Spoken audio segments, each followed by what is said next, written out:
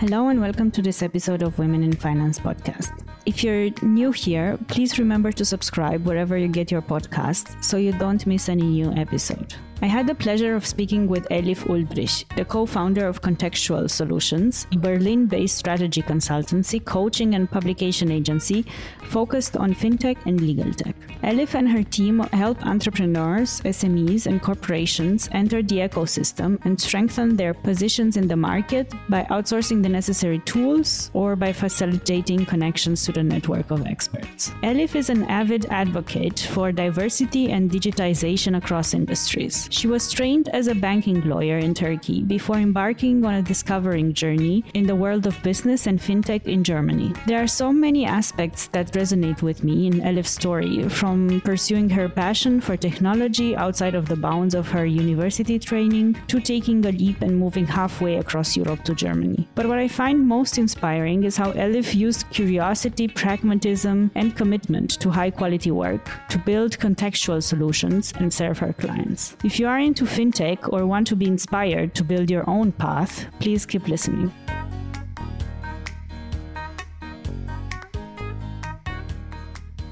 Elif, such a pleasure to have you. Thank you so much for being my guest today. Thank you, Andrea, for your invitation, and I'm really happy to be here. I love what you're doing for the Femtech community and also the people who are following us, who are coming, like the new generation. So thank you for doing this and making me a part of it. Thank you for agreeing to be part of it and for sharing your wonderful story with me and with all of us listening. So let's dive into it and start at the very beginning with your story and how you made your way to the world of finance and fintech, I should say. I would actually like to quickly introduce myself for context reasons, if you don't mind. So I'm a Berlin-based fintech and legal tech consultant, but I'm not a traditionally trained finance professional, actually. I'm a lawyer, and I worked as a fully qualified lawyer for 7 years. And then I wanted to see a different side of things, different side of transactions, and got like business and entrepreneurial training, which basically triggered my shift to non-legal aspects of work and more like project management, business development, and operations. This is where I am now. So after like 7-8 years in the startup world, I founded my own consultancy and help entrepreneurs and corporates basically pave their way in the fintech and legal tech market. Tell me about those early days when you decided to switch from the law to the business side of things. What was it that triggered that shift? Yeah, sure. Actually, it has connection to the first question you asked, so how I ended up in the finance world. Pure coincidence, actually. So when I was working for these international law firms, which is how I started my career, basically, a lot of these high-profile projects ended up on my desk. So bank-related projects, project finance cases of financing the third Istanbul bridge, the third Istanbul airport, and some PPP projects, which were super interesting and made me see that there is a lot of money in the market. There are a lot of different things going on that I'm not aware of that I need to know more about. And this kind of pushed me towards working for a bank. And I ended up working for a bank, which was very interesting, but I quickly understood that this was not really for me. Because, I mean, no offense, but somehow banks tend to put their employees in a box. And this is definitely not my profile, not my personality. And also, like, while working for the bank, I realized that I don't know a lot of things. So lawyers are know-it-alls, sorry to say, but, you know, we are. And we always think that we know best and we know everything. But when I realized that I actually don't know anything and there are like a lot of business side decisions that I need to understand and, you know, the tech side of banking and also all other aspects of it, I wanted to actually like just get a better view and expand my knowledge. So I decided to study business and entrepreneurship. And these studies actually led me to the fintech startup world somehow, because they also found my story interesting, the corporate, the lawyer who wants to switch to entrepreneurship and business and expand her horizons. And basically, this is how I found myself in fintech after traditional finance. And then I've been in this world ever since. To be honest, I stayed longer than I expected. For me, it was like more try and see and then find your own way kind of thing. But the more I got into tech, I mean, not just fintech, but tech side of things, and seeing how tech can change the world for better, like processes everyday life, and this can be applied to anything. This basically gave me a perspective of seeing like window of opportunities everywhere. This is how I ended up continuing on this path, and yeah, my story basically. So there are a lot of things you said there that I want to unpack one at a time. But there's one thing I came across about you, about your profile while doing some research, and I wanted to ask you about it. Namely, did you get into your bachelor's degree at 15? Yes, indeed, but it's not as special as it sounds. The thing is, my father, when I was growing up, had a very high profile and a busy career. And my mom was a teacher, so she was always in school, which made them think that, instead of making me suffer in daycares and kitas and with nannies, because we were also living far away from my parents' families, they thought, okay, we instead, give her to school. And there are a lot of milestones that she needs to achieve anyway. And maybe, she might tackle some, and maybe she doesn't, then it's not a problem, So basically she can compensate the loss of time with that. However, I didn't lose time with any of these milestones somehow, and ended up taking my university exams at the age of 15. Yeah, how it happened. How is that not impressive? Actually, you don't understand it when you're there.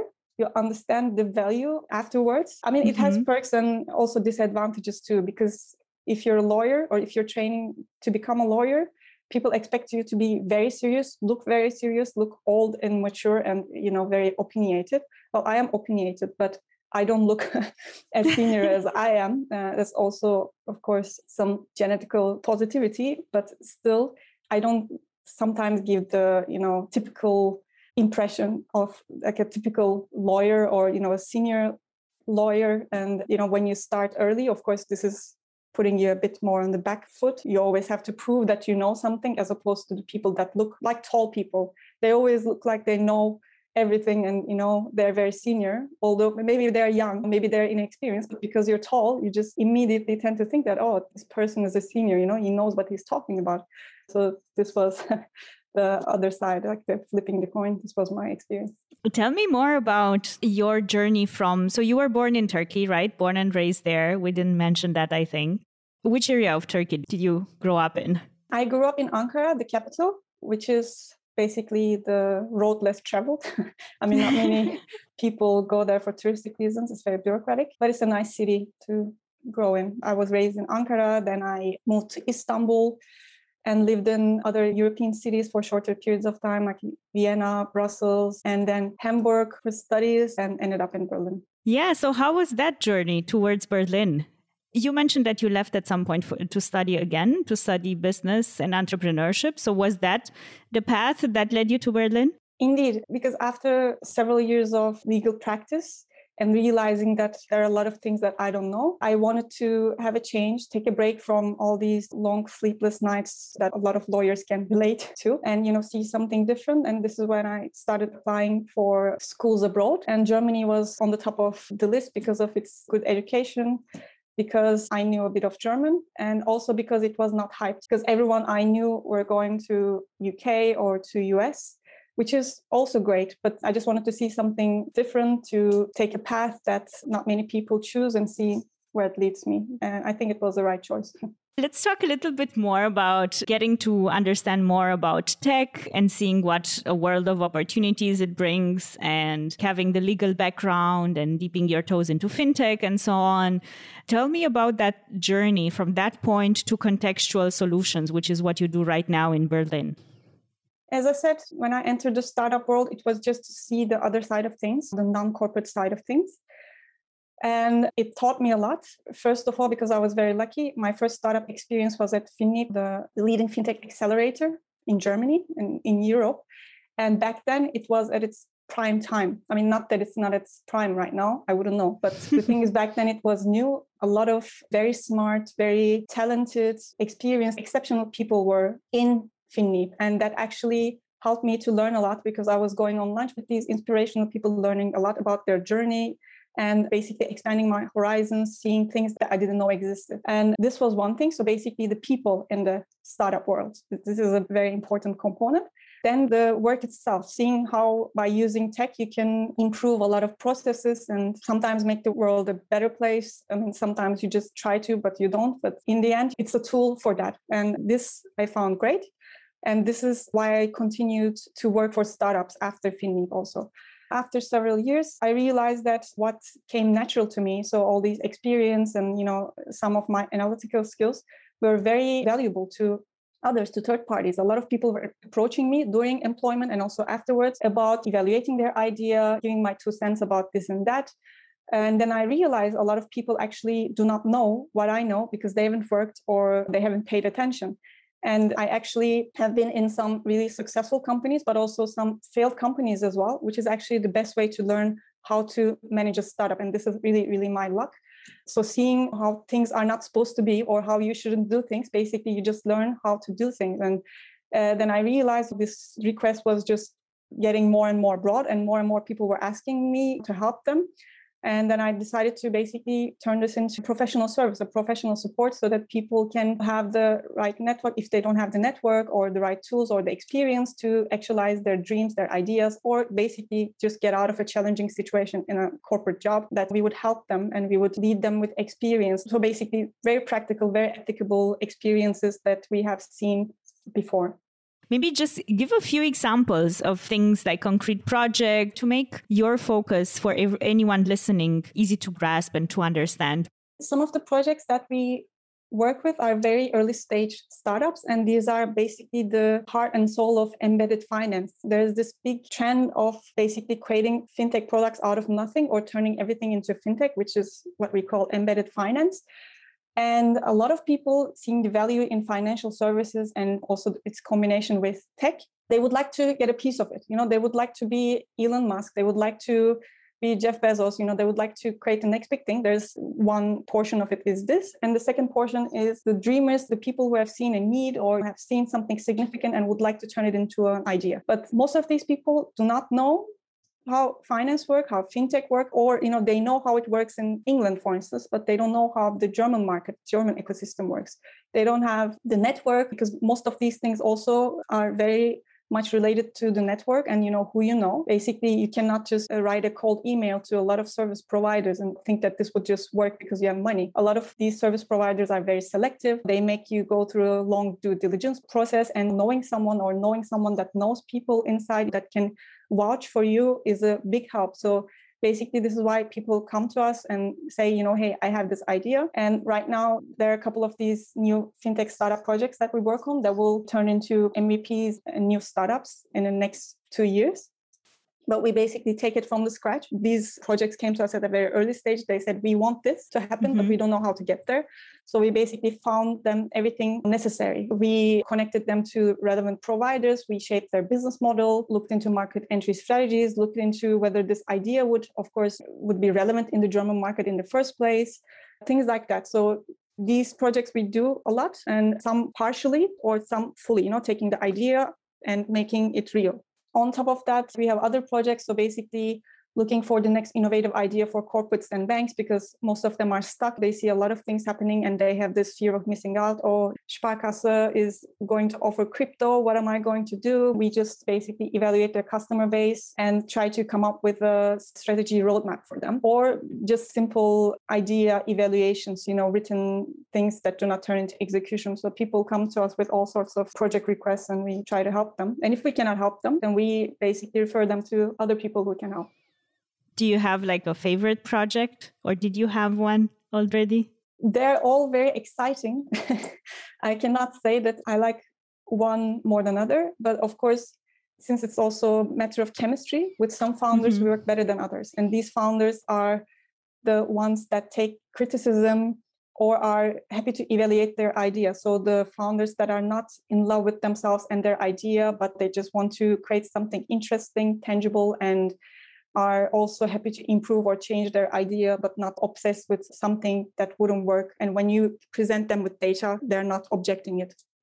You mentioned before that you gathered a few lessons learned on what not to do or like failure stories from your experience. And I suspect also from your work with the entrepreneurs. So tell us a bit more about a few of those stories or lessons learned through failure. Yeah, definitely. I mean, what I have realized in the past is that the smallest things matter in the startup world, and that could really make or break the startup, which a lot of entrepreneurs do not care for. And I think they should, like hiring the right person. But when you say hiring the right person, people immediately think about the C-levels or the VPs and say, hey, I have hired the ex-Google person here, and then we have this former JP Morgan person in this position. So we have like everything intact. No, if you hire one toxic person, if you hire one person that is your friend and you hire this person just to make a favor, so basically nepotism, this could and will ruin your company. And I have seen this, I was working with the founder and he just insisted on hiring this person to this very crucial role. He didn't see it as crucial, but every role in a startup is important because you are basically fulfilling the tasks of 2-3 human beings as one person in a startup. So this person should have like extraordinary skills, communication, or something to complement. If you just hire someone for the sake of hiring, which he did, and I begged him not to do it, it just ruined, because when you see this person not working and not performing, everyone else in the team, they had low motivation. They also didn't want to work. Or, some things were blocked and it was always coming down to this guy and he was the bottleneck, but we couldn't do anything because he was the founder's friend. And this is how it kept on rolling, and this snowball turned into an avalanche, and then we just couldn't stop it. It just killed the whole culture. And I've seen a lot of these examples. Basically, founders never ever hire someone out of pity or out of favor, and always make sure that this person is qualified and fits in with the rest of the team. So otherwise, it would just mess everything up. This is one thing. And the second thing is, do not ever assume something. So because you are, for instance, successful in the Turkish market, you have like a good product in the Turkish market, don't assume that this will work in Germany just because you're successful. There are like other factors in other markets, cultural factors, social factors, economic factors. You have to always make proper research before entering a market. And I see a lot of companies not doing that. They come to us, they say, we want to enter this market, we want to do this. And I'm like, did you ask anyone? Did you make any research? Did you talk to any customers? And why are you doing this? Then they cannot answer and become very defensive and aggressive also, as if I tell you're not worth anything or something. I just ask why you're doing it and how. And if you cannot answer it, actually, you shouldn't be an entrepreneur and just close the chapter and go work for some corporate. But they don't get it. And then there's always this, like very meaningless communication where they say, we'll make it regardless of what you say. I'm like, okay, whatever. In a couple of months, they just shut it down. And I know it, not because I can see future or I have special powers. It's just, if you don't answer these critical questions, why are you doing this? Why are you doing this for? Why is there a need? Is there a need? What need are you fulfilling? And what is your ultimate purpose? To be famous? To be successful, or to really do something tangible or useful? And if you cannot answer these questions properly, and of course, backing the answers with data, there's a very little chance that you will be successful. That's why 9 of every 10 startups are failing, and you would be one of them. When you take on new projects or new clients, I assume you do some diligence as well, right? So what are some things you look for or some questions you ask? And what do those questions tell you? So when people approach me, I've actually started seeing patterns of this, which I really enjoy, because when you receive a lot of these requests, you're able to filter them very quickly. It's just, they come to us and they say, I have this idea, it will change the world. It's always this, there's this very salesy sentence. This fintech is the best fintech Germany has ever seen. Things like that. When you see these kind of things in an email or in a pitch deck, in a pitch deck, it's fine, but in an email, in the first intro message or something, this is already a red flag, because instead of telling you the idea this person is boosting, there's nothing tangible. You haven't implemented anything. There's no website, there's not even a pitch deck, there's just an idea, but this person already has the confidence to claim that, this will be the best thing the world has ever seen. Then with these people, I'm a bit more cautious. I just let them wait a bit or ask them to send me some supporting documents or supporting material. And they usually cannot, because they're not prepared, because they're not able to answer these questions. And a pitch deck is never a pitch deck, actually. It is like a document where you answer the most important questions briefly and convince people in a very short amount of time. So most people fail at that. This is level 1. Then second level, maybe this person or this company has a pitch deck already. Then I ask them, okay, I see your idea. What stage are you in? What are you doing? Why are you doing it? Who did you talk to? Did you see these competitors? But no, and I challenge them basically. And if they don't react well to the challenge, instead of answering, if they start getting defensive or aggressive, then this is also a red flag. And this is also how we filter it, because we cannot work together with these people. With all due respect, it's just, if you don't want to be challenged, you shouldn't be an entrepreneur. Because if I don't challenge you, the VC will, and they will basically crash and burn you. And instead, come and I will give you like a safe space, but you should be able to answer questions, or willing to answer questions. And we just basically ask these crucial questions of why, how, by whom, for whom, so on. And this is how we start the process. And a lot of founders are filtered through that. I would say actually a majority. We have to filter here because a lot of people do not want to answer this because they say, hey, don't you trust us? It's me. I'm doing it. Okay. Great. So good luck to you. Okay, that's super helpful. Let's talk a bit about your view of the entire ecosystem. What is hot right now, and where is the fintech space going? You mentioned before embedded finance, right? Everything is kind of a fintech product. Yeah, sure.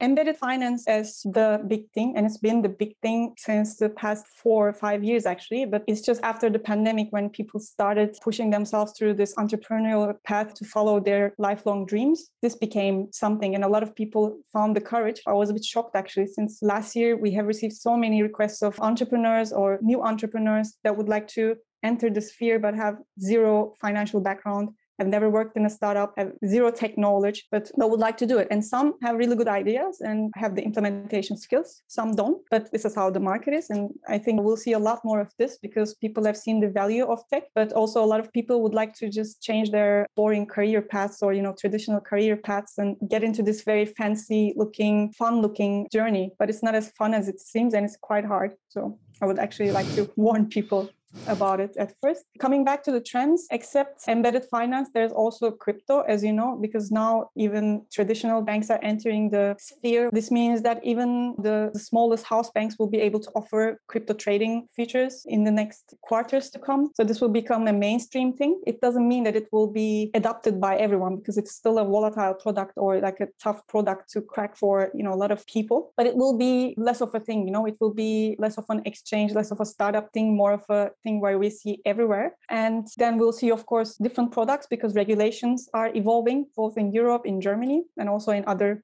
jurisdictions as well. Other than that, what I see as a big trend, and that will become hot too pretty soon, is this lifestyle banking. So basically banks shifting more towards lifestyle services, less of becoming a bank, more of becoming like a lifestyle provider, offering health services, insurance services, traveling services, or, depending on who their customers are, they would be offering more and more non-bank, non-financial services. So the bank services wouldn't be limited to those we see in these definitions of banks and regulations anymore. There will be more to it. Because traditional banking is dying, margins are low, interest rates are low. So, what to do, right? And there are a lot of new players in the market. So they would just ditch all these non-productive, profit-driven services, outsource them maybe via fintechs, smaller providers, become more niche and maybe turn their faces towards starting with crypto. Of course, this is also why they are going to this. There's like margin opportunity and there will be more of it. It could be education. They provide education services or, not just cashback or bonuses, but more than that, butler services, pick up from the airport. Could be anything. And this is, I think, where banking is evolving. We already see reflections of this in Asia and in some more forward-looking regions and with some forward-looking companies, but there will be more to it. I guess this is what we'll see will spread. I guess we see some of that with neobanks. They offer something like that, also lounge access and stuff like that. Yeah, indeed.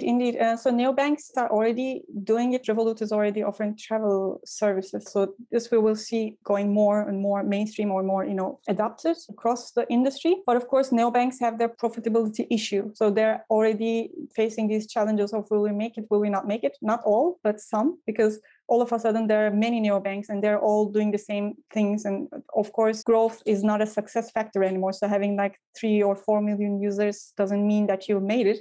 So you really have to start making money at one point. And if you cannot, then probably VCs will turn off the tap, most likely, or some bigger corporation will buy you just for the brand value. But the thing is, who will make it and who won't? So I think the ones that are more clever about it, but do not copy what Revolut does exactly, but come up with a more interesting product or something more niche, they will win. So, but do you think the land grabbing, market grabbing efforts, have they pan out yet? Yeah, not yet, not for all, because actually coming back to what we said about all these small things matter. So sometimes these things happen, like fintechs go bust or startups go bust after they made it. They're successful, but then they're just too arrogant because they think, we made it. No, there's no destination. It's a journey. You just have to go with it. And you just have to grow as your customers grow, change as your customers change and evolve. And if you aren't aware of it, then you're likely to go bust, maybe not in your first years, but afterwards, because there are so many competitors that are just, there to grab your market opportunity. I mean, just look at this food delivery services in Germany. I mean, Lieferando was the thing, right? And then now comes what? That's doing exactly the same thing, but better somehow. And just shows that Lieferando should have maybe changed or improved the services, fixed the issues. And I'm not being paid by the wage. It's just I like their service better so far.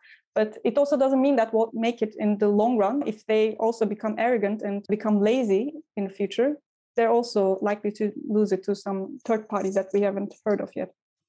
Yeah, but I mean, it's super interesting as a customer or as a user, right? It's a bit different because I can always download just another app and, include my credit card and so on. But I cannot move my life savings or salary account every few months. So what advice do you give to people, or how do you see it yourself personally when it comes to trust in the service, particularly with this new products that seem to be a little bit better, but you still have your question about their long-term sustainability and so on? Do you advise people to spread themselves, have a portfolio of things they use, or how do you think about that? I mean, definitely people should keep an open mind, but it doesn't mean that they should jump into things blindly, because I wouldn't download every app that is on the App Store. Even very recently, we have discovered that TikTok is, collecting way more data than it should have. And a lot of people have it on their phones already. And you see that LinkedIn database is being hacked, and then hackers are stealing your emails and then using it for other purposes. So this could happen anywhere. Basically, you always have to run a diligence check, read the fine print. I know it's boring, but read the terms and conditions, look at where they collect data, how they make money. If they're not asking for any money whatsoever, then really think, okay, what is going on? How they're making money. If you have any questions, reach out.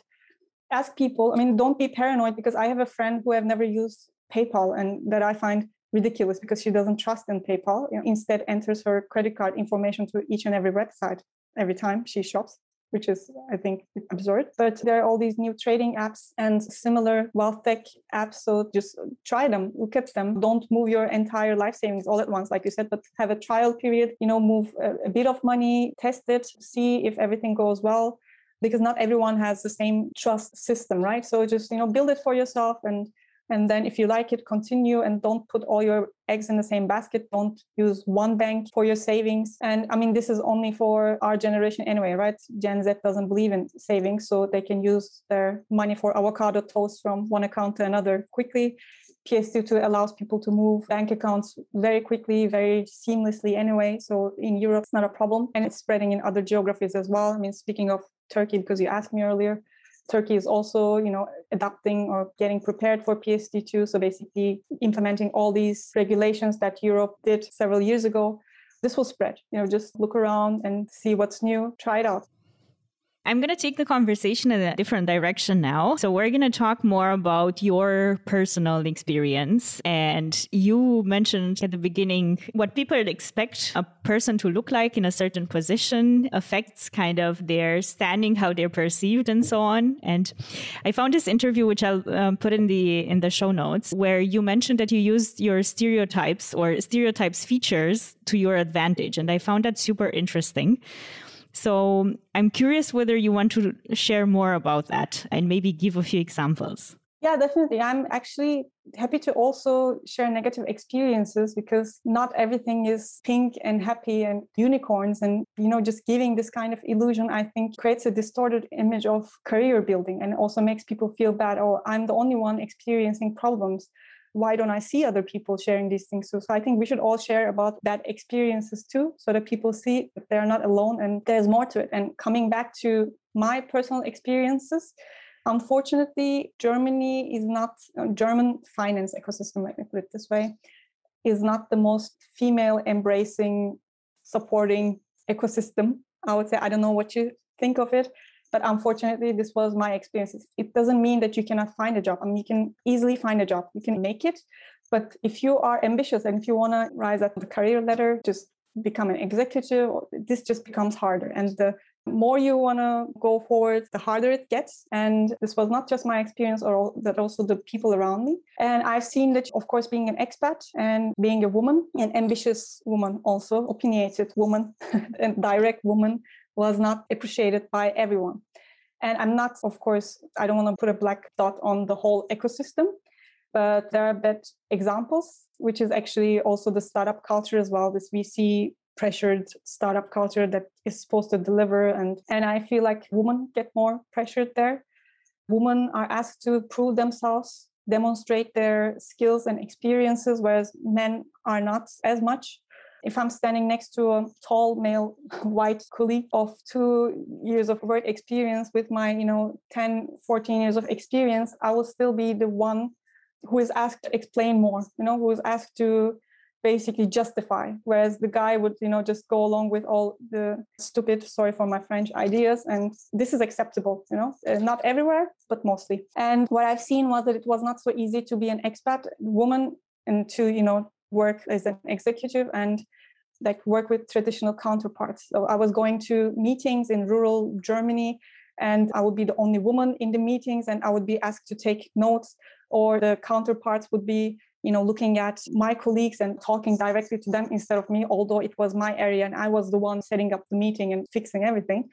Then I've seen that as long as I am not in charge, but I am appointed by someone else, no matter how much this person likes me or appreciates my work, I will always be in this position of being compared to male colleagues. And, can always fall short because of my gender, unfortunately. And what I've seen was that in order to get ahead of the game, I needed to become a founder myself. And this was my intention anyway.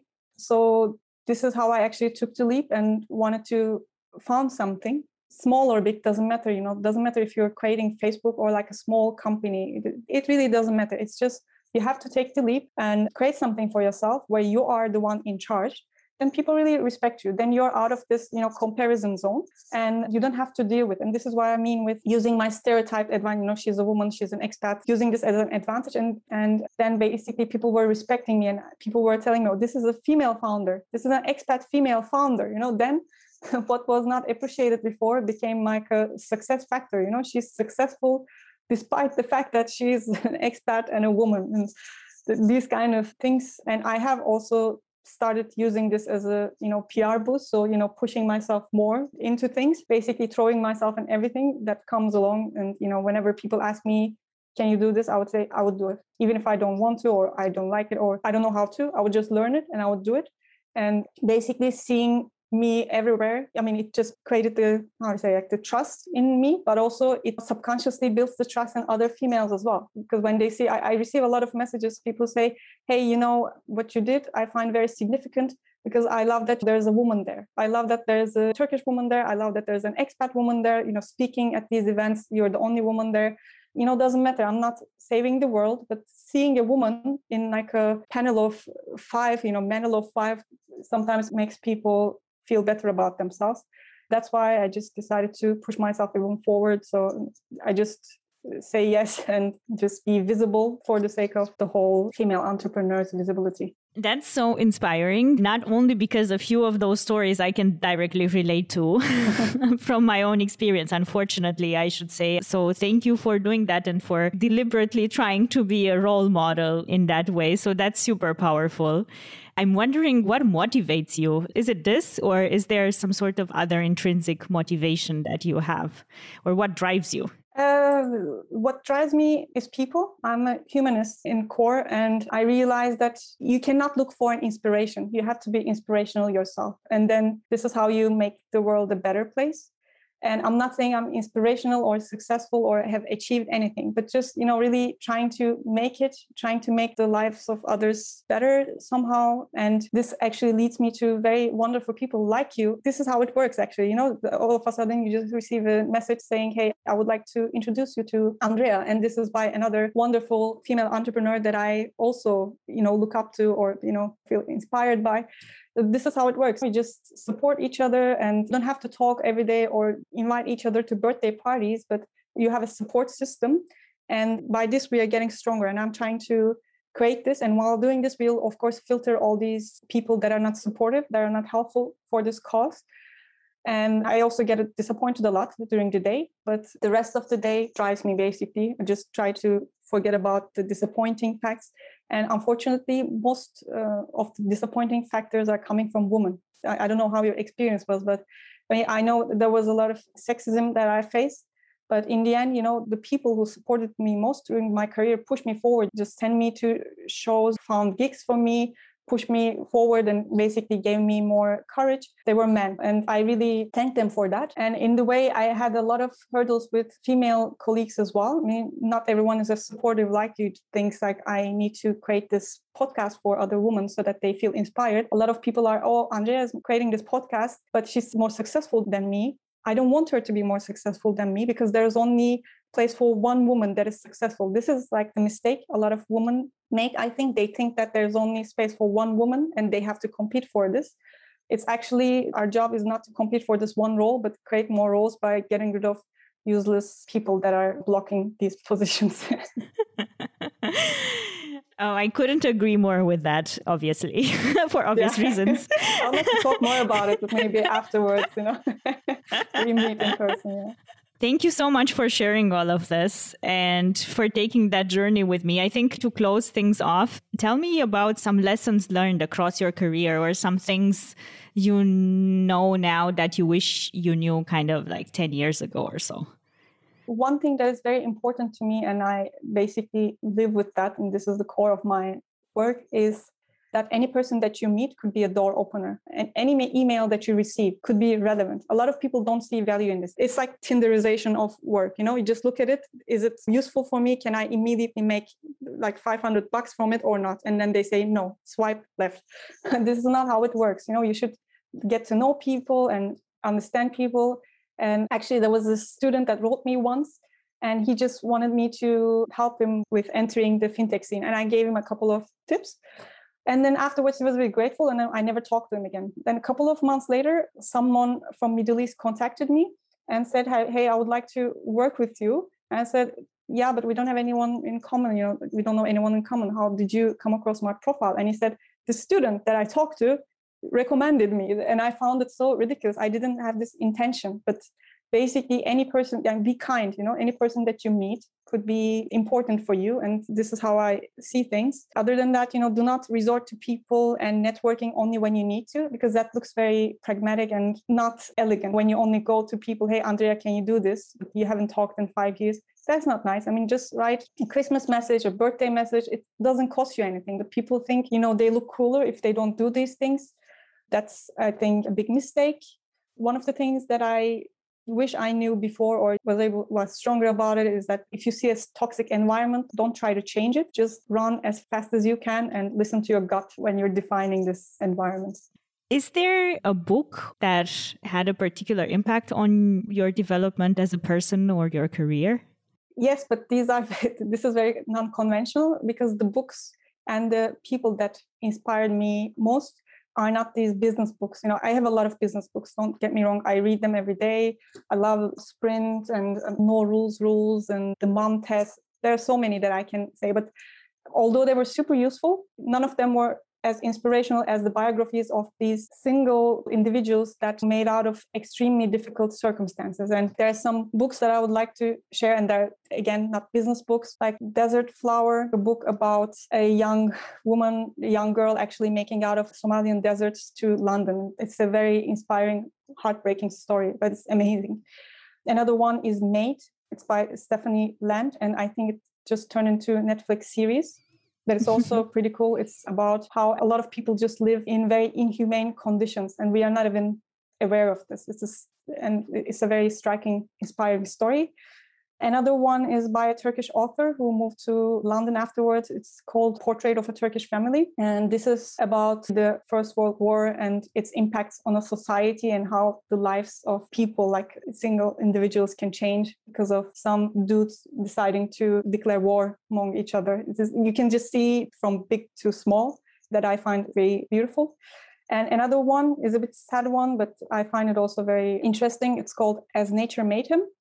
And it's about gender change and the medical history of a kid who had to live a different identity because his parents decided this for him. And again, shows what a single decision that you make on an afternoon can have, like what kind of impact could it have on other individuals. And, it's basically dominoes. You're just changing generations by one single decision, bad decision, actually. I find them very inspiring and core to my personal development, I would say. Awesome. Great picks. So before we wrap things up, how can anyone listening reach out to you if they feel like they have to? Well, I'm very active on social media, so they can always drop me a line on LinkedIn, on Twitter. I can also leave my emails with you, which we can share, as long as the request is genuine and they don't want to use me as Google. Sometimes you can just type things on Google and it answers. But other than that, I'm always happy to help and answer questions. Awesome. So I'll put your LinkedIn and your Twitter and the website of Contextual Solutions in the show notes for anyone interested to please reach out genuinely and not use Elif as a Google resource. Yeah, so that was it. Thank you so much for doing this. What an interesting conversation. And thank you for being so genuine and for sharing your views and your experience. So unfiltered. I love it. Thank you very much. I really, really enjoyed having this conversation and we'll definitely continue it on another level. But also, thank you for giving me the chance to have this unfiltered conversation, because I don't think it helps anyone when you just boo and shish, all these negative experiences. It is how it is. If someone feels like they're also having a bad time, they should not feel alone, and that's the whole point of it. Yeah. That definitely is. And thank you for being a part of it and for sharing it with us today. Thank you. Thanks for listening to this episode. If you're new to the show, I hope you will check out my previous interviews. Remember to subscribe wherever you get your podcasts so you don't miss any new episode. If you like the show, please leave us a review on Apple Podcasts. For the show notes, please head over to our website, womeninfinancepodcast.com. Thanks again, and until next time, keep well. All opinions expressed by Andrea and her guests are solely personal opinions and do not reflect the opinion of any respective organization. This podcast is for informational purposes only and should not be relied upon as basis for investment decisions.